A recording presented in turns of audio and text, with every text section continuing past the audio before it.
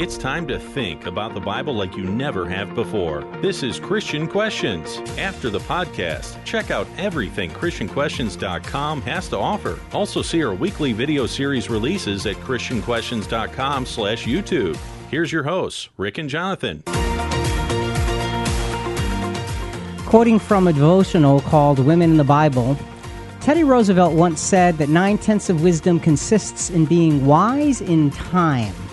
After the dust settles, the storm clears, and the action stops, it's often too late for wisdom to work its marvels. I'm Rick, and this is not your typical Christian commentary as we look at Bible-related topics from a different perspective. Joining me, as always, is Jonathan, my co-host, for more than 2 decades. This podcast centers on godly principles, family values, and honest dialogue in a politically free zone. Jonathan, what is our topic for today's episode? What is my battle plan to defend against Satan's attacks? Our theme text, 2 Samuel 20, verse 15. And they came and besieged him in Abel Beth-maachah, and they built up an assault ramp against the city, and it stood against the outer rampart. And all the people who were with Joab were wreaking destruction in order to topple the wall. Also with us today is Julie. Hi, and today we have lessons from an unnamed woman of the Bible, and I'm excited to learn more. Dun, dun, dun. All right, so what's my battle plan to defend against Satan's attacks? It's coming up in today's podcast. The Bible is profoundly truthful when recounting ancient Jewish history. Sieges of cities were a brutal part of that history. So what can we possibly learn from such brutal warfare? Find out in about 15 minutes. In the midst of history's brutality, amazing and peace-producing people are also present.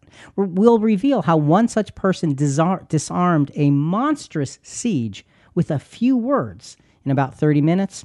And finally, can Satan lay siege to our own minds? Can he make us doubt our defenses and fear his attacks? Absolutely he can. We'll talk about remedies for this in about 45 minutes, but first, let's start with the beginning. As Christians, we are constantly faced with the challenge of doing the right thing in a sinful world. We are bombarded with input and suggestions that can easily cloud the simplicity of what the right thing is. Once we get the right thing in focus, the next challenge is to do that right thing the right way. Oftentimes, the right way is not our natural or preferred approach. The problem? Our handling of what is right in God's eyes is always subject to Satan's attacks. These attacks can come from external forces, but most often, his most destructive attacks come from our own fallen thinking and desires. Essentially, Satan can effectively lay siege to our spiritual lives by opening doors to try and accomplish spiritually right things in a humanly sinful way. We need a battle plan for our defense. And that battle plan is going to start with, today, our examining an Old Testament event about an unnamed woman. And I can all but guarantee that none of us have heard about her in Bible class when we were kids for reasons that will soon become clear. She's called the Wise Woman of Abel. Okay, so we're going to view the characters and events in this story as an allegory. Now, what we mean by that is we're looking at it, we're going to make it into some picture language, and that's not what the Bible does. We're looking at the events and the history that is being relayed here and saying this is going to represent such and this is going to represent this, so we can draw some spiritual lessons. So we're creating the allegory. It is not a scripturally based allegory, but it's based on scriptural truth. It is a time of political instability in King David's reign. His son Absalom rebelled and was killed in a battle for the throne. Another revolt is brewing, and Sheba leads a revolt against David. So, as we put our spiritual allegory together, we've got very important characters. King David is a very important character here. It's interesting, he's mentioned at the beginning, essentially, and at the end, but you need to know what he represents. In our allegory, King David represents our spiritual lives as we seek to grow out of our sinful ways and into spiritually mature Christians. We want to be men and women after God's own heart, the way David was. That is, he represents us in our spiritual growth. Sheba, the bad guy, represents Satan's influences that are always seeking to undermine this spiritual growth. And you know and I know, in our lives, there's always that tug of war between satanic influences and good things. So let's start with the scriptures. We're going to go to 2 Samuel chapter 20, verse 1. Now a worthless man happened to be there whose name was Sheba, the son of Becher, a Benjamite. And he blew the trumpet and said, "We have no share in David, nor do we have an inheritance in the son of Jesse. Every man to his tents, Israel." Well, it's interesting. Sheba was from the same tribe as King Saul. Now, "we have no share in David" means Sheba claims David is not the rightful ruler. And he calls him the son of Jesse. So David's father was just a farmer. There's no royal heritage. So this was a derogatory term. And when he said, "every man to his tents," in other words, it means go your own way. Don't listen to King David. So there is treachery happening here. He is undermining the rule of King David.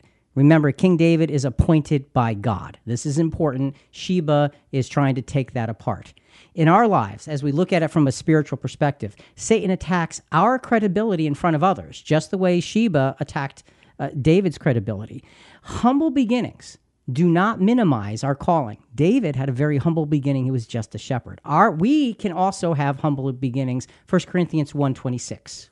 "For consider your calling, brethren, that there were not many wise according to the flesh, nor many mighty, nor many noble." So the allegory is bringing this physical, historic event to life for us spiritually. In this next scripture, we're going to be talking about Abishai and Joab. Now, Abishai, just so we understand before we read the scripture, he was commander over 1/3 of David's army and his personal guard. So Abishai had a very significant role. But Joab is his brother, and Joab is the commander-in-chief of David's army. So Joab is the go-to guy for David when it comes to military things. So you've got Abishai and Joab mentioned in this next scripture. That's who they were. So Jonathan, 2 Samuel 20, verses 2 and then verse 6. "So all the men of Israel withdrew from following David and followed Sheba, the son of Berechiah, but the men of Judah remained loyal to their king, for the Jordan even to Jerusalem. And David said to Abishai, 'Now Sheba, the son of Berechiah, will do us more harm than Absalom. Take your Lord's servants and pursue him, so that he does not find for himself fortified cities and escape from our sight.'" So what happened is David sends Abishai to neutralize this threat. David had to protect his anointed position. So when Abishai goes, Joab goes with him. David has to protect his kingship because it was appointed by God. When we look at this spiritually, we also must recognize and firmly subdue the influences that would keep us from what we're called by God through Christ to do. David was called to rule. We are called to follow. We have to protect that as David protected the throne. Now, Abishai in the allegory really doesn't play a part. This is the last time you hear of him because it's all about Joab. So Joab in our spiritual allegory is going to represent our sinful earthly mind, our sinful inclinations, and our sinful actions. He's going to represent all of the things that we do as human beings. This is important. So we've got Sheba representing Satan's influence, David representing our spiritual lives, and Joab so far representing our human reactions, responses, and desires. Jonathan, let's go back to 2 Samuel chapter 20. Let's go down to verses 10 and 14. Then Joab and his brother Abishai pursued Sheba, the son of Berechiah. Now he went on through all the tribes of Israel to Abel, that is Beth-Mecca, and all the Berites, and they assembled and went after him as well. So you got a lot of people being assembled. They are chasing down this treasonous individual because he needs to be removed. He's undermining God's chosen one. So Joab is doing the right. He's after him. He is after him because he is after the king.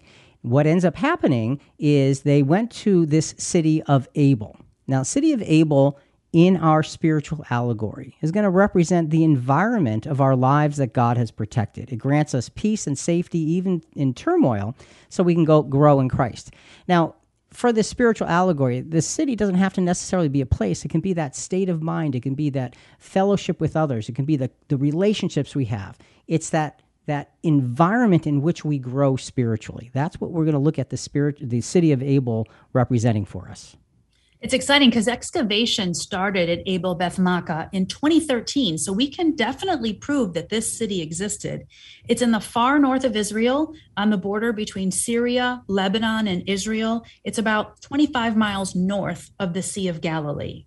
All right, so you have an actual physical city presently being excavated as we speak. It's pretty amazing when you think about that. Joab, let's get back to our story now. Joab was thorough and passionate about subduing this enemy of King David because that's why he is the commander-in-chief. He's the guy who's going to get it done. However, this passion would lead to a very harsh and incredibly unwise decision. We're coming to that in 2 Samuel chapter 20, verse 15. And they came and besieged him in Abel Beth Makkah, and they built up an assault ramp against the city, and it stood against the outer rampart, and all the people who were with Joab were wreaking destruction in order to topple the wall. We've picked some excerpts from Wikipedia that we're going to use throughout this episode about siege warfare so we can learn about it. It is a form of constant, low-intensity conflict characterized by one party holding a strong, static, defensive position. So consequently, an opportunity for negotiation between combatants is not uncommon because proximity and fluctuating advantage can encourage diplomacy. And go ahead, Rick. So what's happening here is they are laying siege to the city, and it says that Joab and his men are wreaking destruction to topple the wall. They are after Sheba, and they are not stopping at anything. And a siege like this, Rick and Julie, would mean the main water and food supplies would be cut off. This is a fight to the death. Every man would be killed, and every woman and child would either be killed or enslaved. Or worse. It's a very brutal event of terror once those city walls finally get breached. So now we want to talk about more of the practical aspects of how a siege worked. So we've got some warfare steps for you.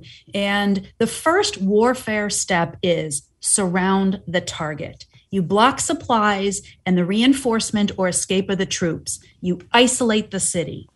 So siege warfare is about isolation. And that isolation produces all kinds of things, and we're going to develop that as we go through the podcast. But every time we talk about a warfare step, we have to therefore talk about the spiritual defense step. So spiritual siege defense strategy needs to be implemented. Julie said, here's the first step. You surround the city. So Jonathan, how do we begin to defend against that spiritually? What's step one for us? Defend against being a surrounded target. Recognize the symptoms of spiritual isolation. Measure your fellowship, study, and prayer life against the things you perceive you need to get done. Replace spiritual isolation with spiritual integration. Stockpile spiritual nourishment. That's a good phrase, but what's a practical way that we stockpile spiritual nourishment? Well, good question. And it's important because we need to study, fellowship, and co-labor while we can. For when things get difficult and we're overwhelmed, then we have something we can really rely upon. And, I have a great example from when I was a kid. This made a huge impression on me. My grandfather was a very devoted Christian, on my father's father. And when I was young, I must have been 10, 11, or 12, he thought he was going blind. He had cataracts, and he thought he was going blind. And he was very worried that he would not be able to read his Bible. So he took to memorizing 20 or 30 psalms. I mean, full psalms. And I remember seeing his list in his little handwriting, all of these different psalms he memorized because he thought, if I can't ever see, I need to know them. And it made a huge impression because you could say, Grandpa, what's Psalm 91? And he would just go and tell you Psalm 91. So that's a way to stockpile spiritual nourishment. He didn't end up going blind. He had the cataract surgery. He could kind of see, but it helped him for the rest of his life. So it's a huge lesson about when we can, like you said, Jonathan, put things in order. Let's go to 1 Peter 5, verses 8 and 9. Be of a sober spirit. Be on the alert. Your adversary, the devil, prowls around like a roaring lion, seeking someone to devour. So resist him, firm in your faith, knowing that the same experiences of suffering are being accomplished by your brothers and sisters who are in the world. And that scripture alludes back to what you said, Jonathan, about fellowship and co-laboring and working together and understanding that we need to be alert because Our adversary is trying to destroy us. You know, it makes me think of the spiritual isolation that many of us had during COVID. Yeah. Where we weren't able to meet. So it's a good thing we already had connections and relationships, and we were reaching out to each other to get through that time period. Yeah. And the beautiful thing about a podcast is throughout COVID, we still got to do, by God's grace, what we always did, because it just works, and it's a way to be able to encourage and be encouraged. We have to have spiritual siege defense strategies in order.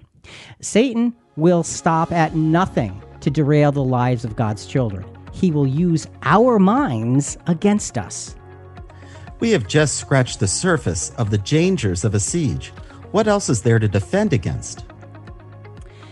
Ancient sieges were scary and brutal. Being under siege was a win or lose proposition. Even if you were able to outlast or outsmart your enemy, the chance that your city suffered large casualties was very high. Satan wants to conquer God's children, and he is willing to play the long game to do it. And that's what a siege is. A siege is playing the long game. It's like, we will outlast you. We will wear you down. And when you think about playing the long game, think of a spider. A spider sets its web, and then it sits over in a corner, and it just waits. And it waits and it waits until, because it knows something is going to fly through, and then it's got it. Satan is like that. He will play the long game to try to come after us. We have to defend against that. And that's what this spiritual allegory is about. So we're going to be looking at a couple of steps of siege warfare and spiritual defense strategies before we get back to our account in 2 Samuel. So Julie, what's the next siege warfare step? All right. So after we surrounded the target, you reduce fortifications so as to break through them. So you reduce them by means of siege engines. That's a device that is designed to break or circumvent heavy castle doors, thick city walls, or other fortifications. An example would be a battering ram, or maybe you've seen pictures of wheeled siege ladders where they lean them up against these big walls to climb aboard. There is a bombardment of weapons. And sometimes, I thought this was really interesting, there's construction of underground facilities, and they called it mining or undermining in order to attack, including using natural caves. So tunnels could be used to undermine fortifications, slip into enemy territory for a surprise attack. And digging tunnels beneath the foundations of the walls would cause them to collapse. But defenders could dig counter tunnels.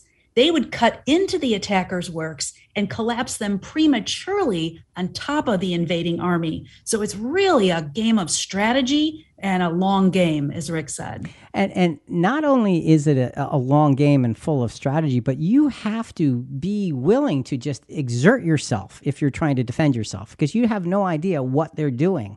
So this is a hard thing. When a city was laid siege to in ancient times, it was a fearful time, because there's so many ways that you can be overcome, and you have to be willing to do the work. So, Jonathan, Julie mentioned reducing fortifications to break through them. There's no time in this podcast where she's going to be able to mention some siege warfare step where we are not going to come back and say, okay, you can say that. But our spiritual siege defense strategy is going to be up and running. So what's step 2 for us? Defend against reduced fortifications that can be broken through. Be aware that a constant barrage of low-intensity temptations and negative thoughts can break down our defenses. See, low intensity. Sometimes when it's low intensity, you just don't pay so much attention. You're looking for the big thing when the little things can just wear you down. Spiritual complacency and spiritual doubt can result in self-reliance. Complacency can result in self-reliance, and so can spiritual doubt, because when we're spiritually doubting, we tend to rely on ourselves instead. Not good. Lust and pride often burrow deeply within us, gradually weakening our defenses. Know Satan's siege strategy and resolve to use the appropriate weapons and tools for your defense. You've got to know the kinds of things he does so we can defend against it. Don't let reduce the fortifications and be able to break through. Good scripture on this is 2 Corinthians chapter 10, verses 4-6. For the weapons of our warfare are not of the flesh, but divinely powerful for the destruction of fortresses. We are destroying arguments and all arrogance raised against the knowledge of God, and we are taking every thought captive to the obedience of Christ, and we are ready to punish all disobedience whenever your obedience is complete. David, a Christian friend of mine, gave us this quote during Bible study this past Sunday. And quote, "You are not your thoughts. You are the observer of your thoughts." And that quote was from Amit Ray. And David said, our thoughts are shaped by external forces, and the adversary can have a dramatic effect on them, making us believe something about ourselves that is very different from what we are as individuals and Christians. Being able to recognize that takes prayer, meditation, and the support of others. So you can have a thought, but it doesn't mean you're bound to the thought. It doesn't mean you are the thought. It just comes into your mind. What do I do? Those are those little things that can be that the low intensity temptations that can just chip away at who and what we are. Keep firm in understanding the big picture. The weapons of our warfare are not carnal, but they're divinely powered to the destruction of fortresses. We have to rely on God's Spirit, and we're going to see that come into play very, very soon. All right, Julie, let's go back to the next siege warfare step. All right, step 3 is, remember that previous step was to reduce fortifications so as to break through them, but this would also induce fear. Not only would things like seeing and feeling the effects of these siege engines fill the city with dread, but early examples of biological warfare included catapulting diseased animals over city walls. This was a sudden and unexpected attack that would appear out of nowhere.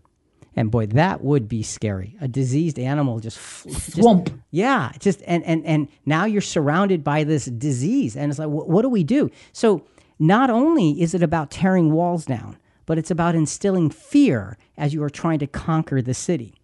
We will not be conquered spiritually. So, Jonathan, we need to set our spiritual siege defense strategies in place, reduce fortifications to induce fear. What do we do? What's our third step? Defend against reduced fortifications to induce fear. So Satan wields dangerous weaponry even now. Our once safe and godly place can be bombarded with ominous threats aimed at our spiritual well-being. And blatant temptations might be presented with seemingly no way to avoid them. So we move forward, we explore this new distracting thing that's shown to us. And emotions are another example. And I think of anger. Anger is an emotion that can seemingly appear out of nowhere and capture us suddenly. And for me, I step back and think, wow, now where did that disease animal come from? Yeah. When I get, suddenly the anger shows. Ugh, that's not good. And so Jonathan, how do we do this? What's our strategy here? Well, our strategy must be to focus on and embrace the highest, most important thing. God is love and his providence for us. So fear be gone. And speaking of that, 1 John 4:18-19 says, there is no fear in love, but perfect love casts out fear, because fear involves punishment. And the one who fears is not perfected in love. We love because he first loved us. All right, let's get back to our story. So Joab is besieging Abel Beth-maachah, where Sheba's hiding. And we pick up the story in 2 Samuel 20:16. Then a wise woman called out from the city, listen, please tell Joab, come here that I may speak with you. So here we have this wise woman. We don't know her name. This is how she's described, a wise woman. That's it. That's what we know about her. She comes out of the city and she beckons Joab to come and talk to her. So in our allegory, in our spiritual allegory that we're placing over top of this biblical account, the wise woman will represent God's spirit and counsel, which is ever present in our lives if we're true followers of Jesus. It's always there. The question is, do I listen to it when I need to listen to it? Remember, Joab represents our earthly thinking, our earthly ambitions, our broken desires even. Those two things are at odds. And we're going to see how the wise woman confronts the physicality of the sinfulness rather of our own thoughts. So Julie, let's get back to the wise woman, 2 Samuel 20:17. So he approached her, that's Joab, and the woman said, "Are you Joab?" And he answered, "I am." And then she said to him, "Listen to the words of your maidservant." And he said, "I'm listening." So immediately this wise woman comes out without fear, and she confronts the most powerful man besides the king himself. She's wise because she wasn't afraid of Joab, Sheba, or this giant army that has just surrounded her city. She reverenced God. And through wisdom, we're going to see that she is able to bring to her city peace and get justice. Now, remember, the walls are in the process of being bombarded and torn down. So she comes out in this bombardment and just asks for the leader. God's Spirit at work. James 3:17. But the wisdom from above is first pure, then peaceable, gentle, reasonable, full of mercy and good fruits, unwavering, without hypocrisy. The wise woman continues in verse 18. They used to say in the old days, let them inquire at Abel, and so they would settle a matter. So here she reminds Joab of the history of her city. The Bible doesn't say this woman is a seer or an oracle, but that the city of Abel had been a center for wisdom. People would come here to have their questions answered. So this wise woman is just introducing, or I should say reintroducing, Joab to the facts of what he's in the process of destroying, calmly dealing with him face to face. This is very, very, very, very significant in terms of understanding the allegory, which we're going to get to in a moment. So, Julie, let's get back to the wise woman, 2 Samuel 20:19. I am of those who are peaceable and faithful in Israel. You're seeking to destroy a city, even a mother in Israel. Why would you swallow up the inheritance of the Lord? And here I appreciate that she has the courage to speak truth to others. This phrase, a city, even a mother in Israel, is interesting. This was a preeminent city, and it had allegiance to the Lord's choice of King David. Now, a mother city was a larger city that supported smaller towns and villages, like the daughter cities. And there were several settlements dependent upon the survival of Abel. So if it goes down, many are going to suffer. The wise woman doesn't say, Joab, stop what you're doing. What do you understand? She doesn't. She just says, look, this is who we are. This is what you are bombarding. This is what you are destroying. And let me remind you. Right. We're the loyal ones. So why would you swallow up the inheritance of the Lord? You've got this strength that comes out of her. That's why we see her as a picture of God's Spirit. So, Jonathan, what we're going to see throughout this interchange and this account is spiritual wisdom applied. What's the spiritual wisdom we're seeing here? The preservation and development of things sacred are always our most important perspective. So the preservation and development of things that are sacred, that's what we're here for. That's what God's Spirit helps us to do. So in this entire interchange, if we look at this as our spiritual allegory application, we see Joab going about the business of destruction, our own human minds about, I've got to get the bad guy. I'm going to stop at nothing. I'm going to break anything in my way so I can get the bad guy. And she comes out and says, this is what you're destroying, essentially. This is who we are. Notice she didn't even know about Sheba at this point. She just talks about, this is a city that honors God. We are people who honor God. Is it a good thing to be destroying us here? That's what we have so far. Let's get back to siege warfare. Julie, step 4. The use of deception or treachery to infiltrate the city. And this might include coercing someone inside to betray the fortification, like bribing a gatekeeper. All right. So not only is there bombardment and the trying to tear down the walls and throwing diseased animals over the walls and all of these other kinds of things, but now there's the deception and treachery to infiltrate. We need to spiritually be on guard against that in our lives to protect our spiritual lives. So, Jonathan, our spiritual siege defense strategy, step 4, is what to counteract that? Defend against deception or treachery as a way to infiltrate our spiritual lives. So now what we're saying is be deliberate about your choice of who you let into the walls of your city. Those not looking out for your highest spiritual welfare may intentionally or inadvertently allow Satan's attacks to creep in. So, Jonathan, what do we do? What's our strategy? Well, our strategy here is to meet our own aggression or the aggression of others with sound spiritual reasoning. That is driven by the wisdom of God's power and influence. And Proverbs 25:11-12 reads, like apples of gold in settings of silver is a word spoken in right circumstances. Like an earring of gold and an ornament of fine gold is a wise reprover to a listening ear. So the strategy here is to meet our own aggression. Because remember, Joab represents me. It represents my fleshly response to trying to do the right thing the wrong way. Sometimes I have to be able to stop my own aggression. I can't do that because I'm me and I'm the aggressor. But what happens? It's the wise woman's words and voice and presence, the presence of God's Spirit, that can settle that down. And I like what you said about be deliberate about who you let into the walls of your city. You're only as good as the company you keep. Yeah. And friends can really influence you going down the wrong path. And so it's important to protect your city. Absolutely. The siege of Satan's influences upon our personal lives can be only combated by God's influence. The question is, am I listening? The cold hard aggression of Joab is met squarely with the wise woman's wisdom. What is the result?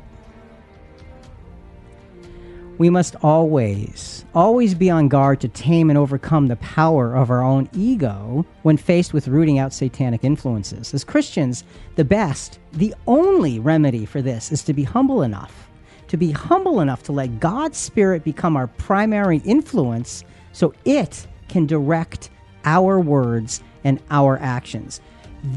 We talk about humility all the time. But when we're in this particular instance, when we're looking through this particular scriptural account and seeing the destruction that Joab is wreaking, we need to understand that's me wreaking destruction on what is sacred to me. We can do that. We have to have the humility to be able to let God's Spirit overwhelm us and show us a different way. Julie, let's get back to the account.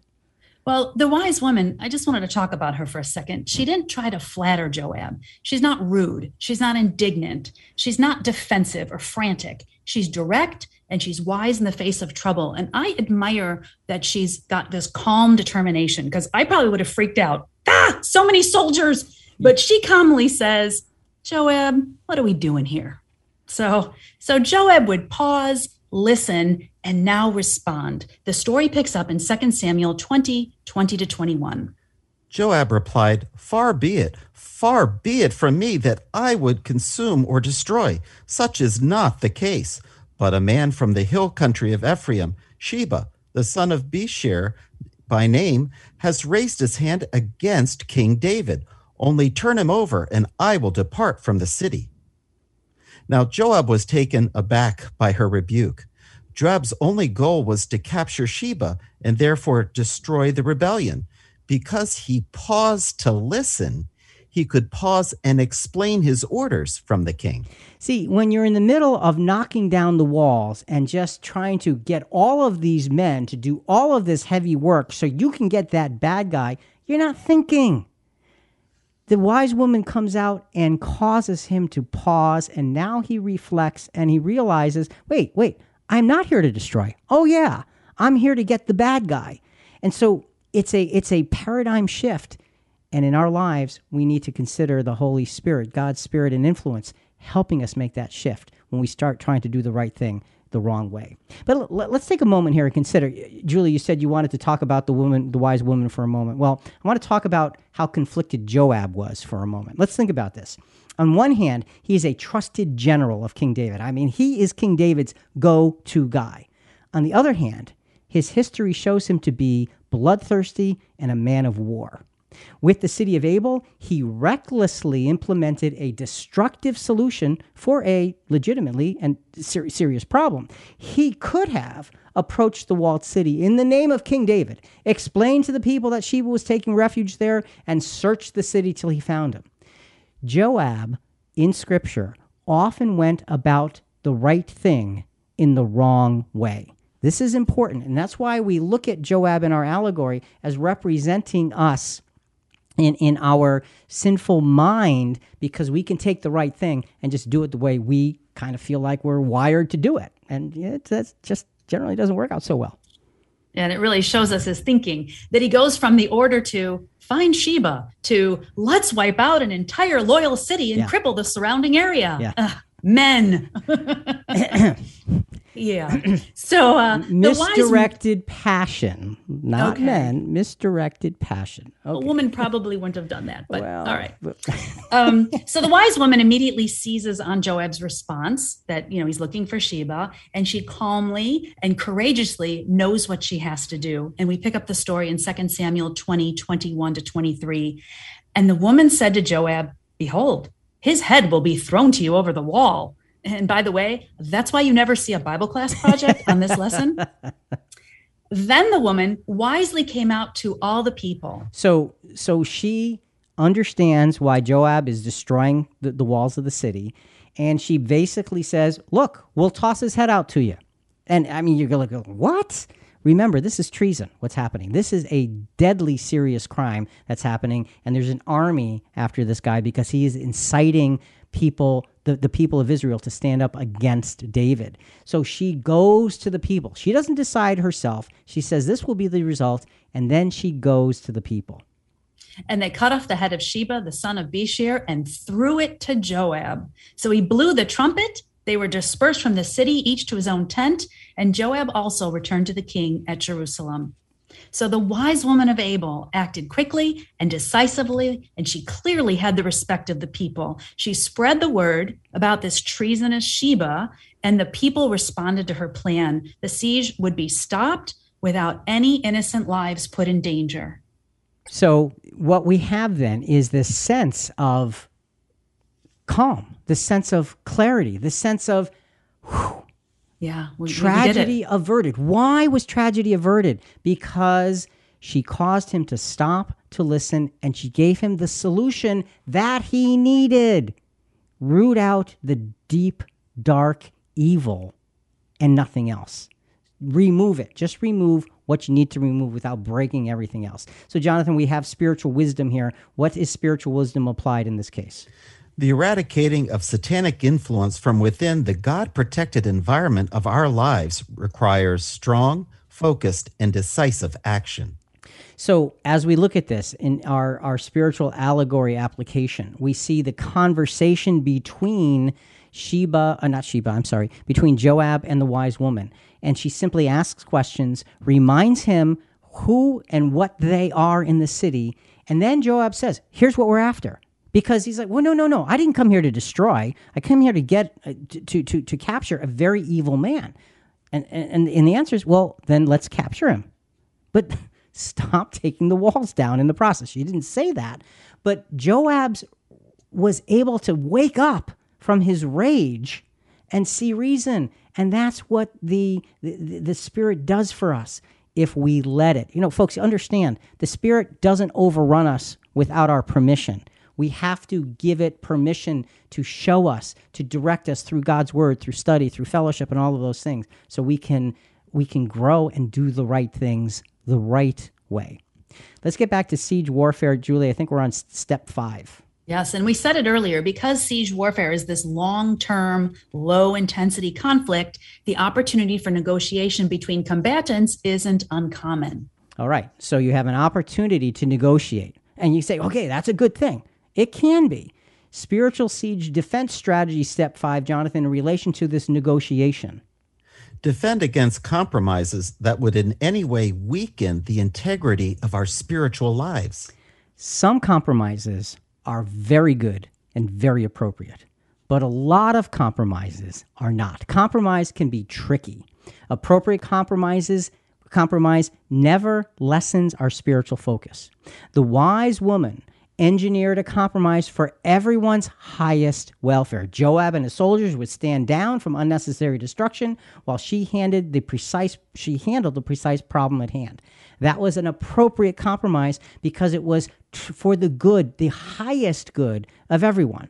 And we need to be careful, though, because a lot of compromises we tend to make are not that kind.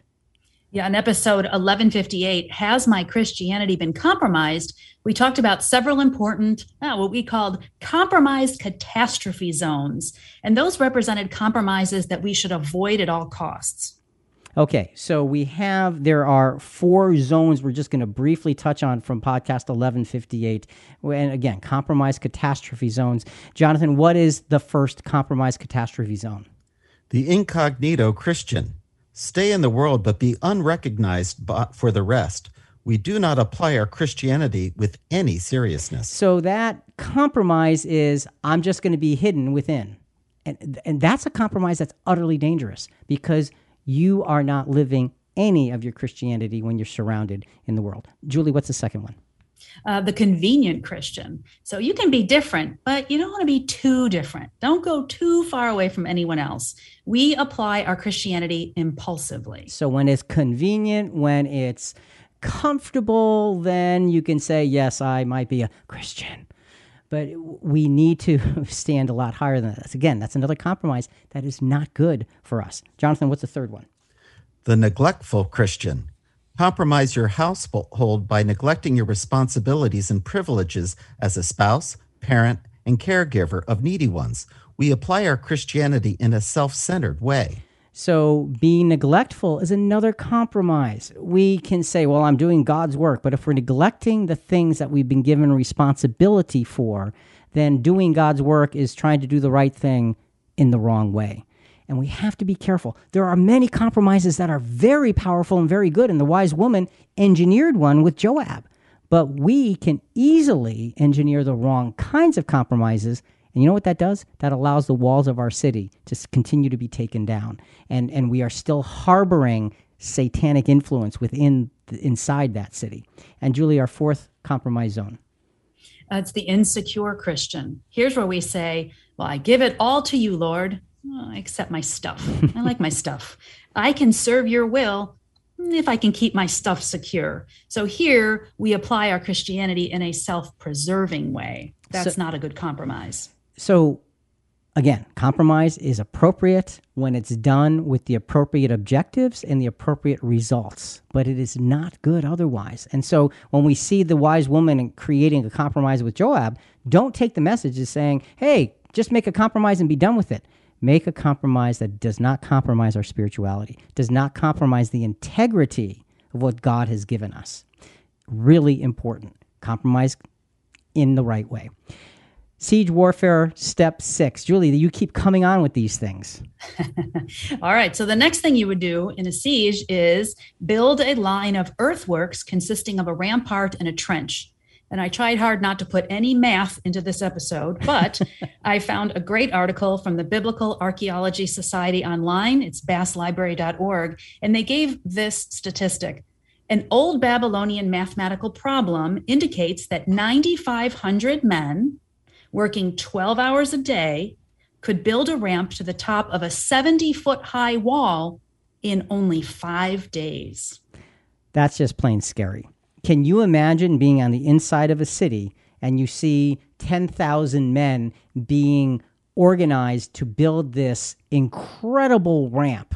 Getting closer and closer and closer. And they're working day and night and day and night and day and night. I mean, you feel this sense of doom. So Satan lays siege to us. He will build the ramps to get over the wall. He will use all of those outside influences if we allow it to. What are we going to do? How do we defend against something like that? Jonathan, we need spiritual siege defense strategies here. What's our defense strategy, step 6? Defend against earthly rationalization of sins layered on top of previously rationalized sins. Such layering sets us up for a corrupted view of godliness. So in the physical world, it's the building up of that ramp that's going to be higher than the wall so the enemy can get in. In our lives, it's the rationalizations of sins that layer one on top of another and build it higher and higher and higher and make it so we are breachable. We want to be unreachable by Satan, not breachable. We don't want to let our own earthly mind rationalize the integrity of the godly wall that protects our spiritual life. And that's what's happening in this picture. We have to be so careful. And it's so easy. And Jesus even talked about this. Matthew 7, 21 to 23. And he's looking at a parabolic view of the results of false Christianity. Not everyone who says to me, Lord, Lord, will enter the kingdom of heaven, but he who does the will of my Father who is in heaven will enter. Many will say to me on that day, Lord, Lord, did we not prophesy in your name, and in your name cast out demons, and in your name perform many miracles? And then I will declare to them, I never knew you. Depart from me, you who practice lawlessness. So, Lord, didn't we do things in your name? And Jesus' answer is, I didn't know you. Why didn't he know them? Because they were doing the right things, supposedly in the wrong way. They were doing it through earthly thinking for earthly gain. And we're surrounded by that. Let's not be the ones doing that, where Jesus says, I never knew you, because we are so earthly in our thinking and in our actions. Fighting against Satan is an everyday, multiple front battle. Many of these battlefronts are in my own mind. How can we learn to regularly respond with the wisdom of this wise woman in our everyday life? And that is an important question. This wise woman was proactive. Joab, without good reason, laid siege to her city, so she immediately sought him out to understand his actions. Once Joab revealed that the treacherous Sheba was hiding in her city, she simply and decisively handled the problem and restored the city's godly environment. Simply and decisively. And that's the way God's Spirit will work in our lives if we are willing to let it guide us. And that's the key. How do you let the Spirit guide you? By study, by prayer, by fellowship, by following examples of those who have gone before. There's so many ways to learn, but are you listening? See, Joab brought chaos. He was appropriately about the business of removing treachery. I mean, appropriately, get Sheba. Okay, I know my mission. I'm after it. But he handled that responsibility in a godless way. He's relentlessly destroying the walls of a city of innocent people. How do we handle the chaos of Satan's attacks and influences in our lives? The wise woman represents our voice and action as a result of God's power and influence in our lives. And again, am I listening for that, or am I listening to myself? Because the earthly thinking of Rick is destructive, but the godly thinking that by God's grace through his Spirit can work in me is not only constructive, but it saves lives and it produces spiritual maturity. Julie, we have a quote here from Samuel Smiles. We learn wisdom from failure much more than from success. We often discover what will do by finding out what will not do. And probably he who never made a mistake never made a discovery. So this is not saying don't make mistakes. What this is saying is listen for God's guidance as you move forward. And when you do make a mistake, listen to the guidance of God's Spirit and say, oh, no, I'm not here to destroy. I'm just here to root out that which is evil. That's what we're supposed to draw from this. That's why we're drawing the spiritual allegory from this factual account. From podcast 588, Has Wisdom Been Forgotten? There are several points that we would just want to put on the table, put to a scripture, and apply to this account because they're so powerful. And the first point, it's a point that we talk about every week. Be full of humility. 1 Peter 5, 5 and 6. You younger men likewise be subject to your elders, and all of you clothe yourselves with humility toward one another. For God is opposed to the proud, but gives grace to the humble. Therefore, humble yourselves under the mighty hand of God, that he might exalt you at the proper time. And here's our spiritual wisdom applied. The wise woman presented herself as Joab's handmaiden. Do we realize that God's power in our lives can be subdued by our own recklessness? Respect God's influence. We have to respect his influence. She presented herself before Joab as a handmaiden. She presented herself humbly. Why? So he would listen. She humbly then put things in perspective, and he then could take a breath and find the humility that he was serving the king with. He'd lost it. So be full of humility. Let God's Spirit guide that humility. Next point from 588, Has Wisdom Been Forgotten? Seek for wisdom and knowledge. Proverbs 16:16. How much better is it to get wisdom than gold? And to get understanding is to be chosen above silver. Our spiritual wisdom applied here is that the wise woman told Joab that she was a peaceable and faithful one in Israel. Are we responding to Satan's influences with godly wisdom or in our own way? Respect God's wisdom. She presented herself to Joab. In other words, the spirituality in our lives has to present itself to our earthly thinking. Look, I'm about the will of God. That's what your life is dedicated to. Remember? Because Joab's life was dedicated to serving King David. He was at the beck and call of whatever David said. And he had taken what David said and he had taken it out of context and he made it dangerous and he made it destructive. But the wisdom of God, the Spirit of God, can come to us and say, stop that, change direction, and go about the right thing in the right way.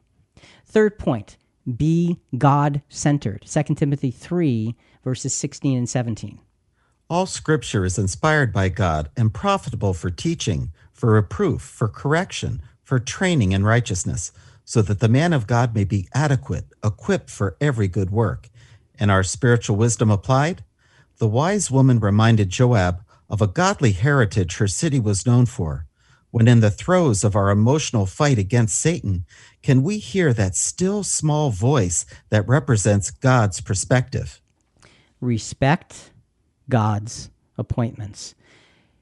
She reminded Joab of who and what they were, and who and what they were he was destroying. And folks, again, remember, we can destroy our own spiritual lives. We can destroy our own spiritual environment by applying earthly wisdom, earthly passion, earthly power, earthly drive, earthly desire to it. We can't do that. We're in the service of something higher. We need to listen to the influence of that something higher to be able to find out what we should and should not be doing. And when we're making a mistake, it is the best thing to be able to pause, consider, and refocus and change direction. That's what Joab learned in this particular case, because this woman, representing God's Spirit in our allegory, put things in perspective. Respect God's appointments. Next point is to recall God's mercy. Psalm 111, verse 10. The fear, and that word fear here means reverence, the fear of the Lord is the beginning of wisdom. A good understanding have all those who do his commandments. His praise endures forever. And our spiritual wisdom applied to this is the wise woman focused that out of control Joab on the recklessness of his actions while serving King David. Are we able to stop, reconsider, and refocus based on a willingness to absorb where God is pointing us? So I don't know if you've ever had it happen where you're going left, and then by the overruling of God's in your life and his providence, you're said, you know what, you should be going right. You know what the bottom line is? Respect God's direction. And that has happened to me many times. Unfortunately, more times than I'd love to admit, but you know what? That's just the way it is. Sometimes you're going about things and you're on a roll and you figure like you got momentum and you've got energy, but it's not appropriate spiritually. We have to listen and respect God's direction. And even though it's not feeding what we've done, it still is appropriate to stop and change. Now, Joab had destroyed parts of the walls of the city. He'd done damage. And yet he was called upon to stop and change direction. How do you do that? You recall God's mercy. And God has incredible mercy on us when we get ourselves into situations that we create a hole in our life experience. And I know we've all done that. You dig a hole, it's like, oh man, how did I get here? Oh wait, I got myself here. I'm the one with the shovel. Well, what do I do now? You look for God's direction to change direction.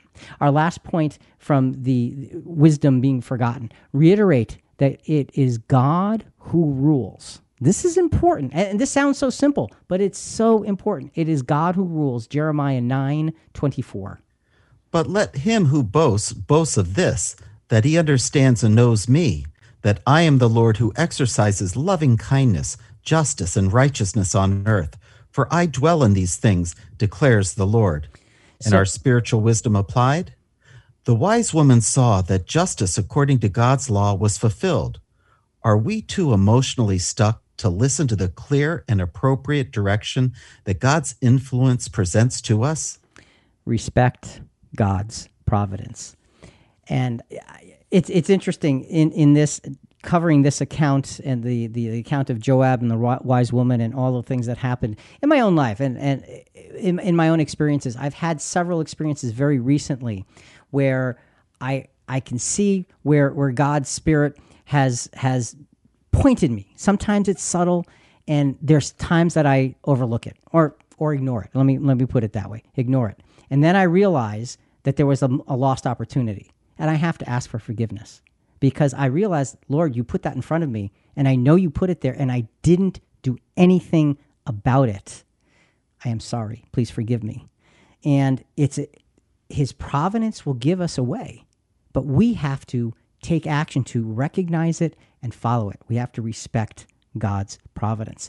These are the lessons of this wise woman and saving this city of Abel, saving all of those people from this needless destruction so that the evil, the treachery could be yanked out of there. The treachery was one individual, not the city, not the walls, not the people. It was one individual. We need to be able to focus in on what God wants us to remove without causing all this external excess damage. Jonathan, our final scripture, James 4, 7 through 10. Submit therefore to God. Resist the devil, and he will flee from you. Draw near to God, and he will draw near to you. Cleanse your hands, you sinners, and purify your hearts, you double-minded. Be miserable and mourn and weep. Let your laughter be turned into mourning and your joy to gloom. Humble yourself in the presence of the Lord, and he will exalt you. Submit, therefore, to God. That's what the lesson is here. The wise woman, her role, representing God's Spirit and influence in our lives, is speaking to us individually, saying, you are in the service of that new creature, that new creation represented by King David. And your job is to do, as a physical human being, the will of that new creature. What are you doing? What are you doing? If we don't submit to God, we don't submit to that spiritual influence that guides us. And look, the Holy Spirit doesn't speak words to us, but the words of God are all over the Bible, if you haven't noticed. And we can learn those words, and we can apply those words, and we can take those words. And just like Jonathan, you quoted from one of the brothers in terms of defining our thoughts. Mm-hmm. The word of God's Spirit can come through that kind of thing. This is how we do it. Folks, this lesson is so important. The actual physical event is a true story. It's a true story where a city could have been destroyed had it not been for a wise individual. For us, the lesson is really simple. Our lives, our spiritual lives, can be destroyed by ourselves because maybe we've allowed Satan in and we didn't even know it. And now his influence is lurking on the inside. So then we find out, and then we get panicky, and then we start to break things instead of remove that which needs to be removed. God's Spirit helps us do the right thing and do it the right way. So God is the one who is inevitably and always glorified. That is the lesson of the wise woman and Joab. Think about it. Folks, listen, we really do want to hear from you. Give us your feedback or send us your questions on this episode and other episodes at ChristianQuestions.com. Also, a big part of spreading the word about our podcast is subscribing to Christian Questions in your favorite podcast channels, such as Apple Podcasts, Spotify, Podbean, iHeartRadio, Google Podcasts, wherever you get your podcast. Please rate us and review us. We greatly appreciate it. Coming up next week. So, did I really forgive them? It's about forgiveness and sincerity and understanding. We'll talk to you then.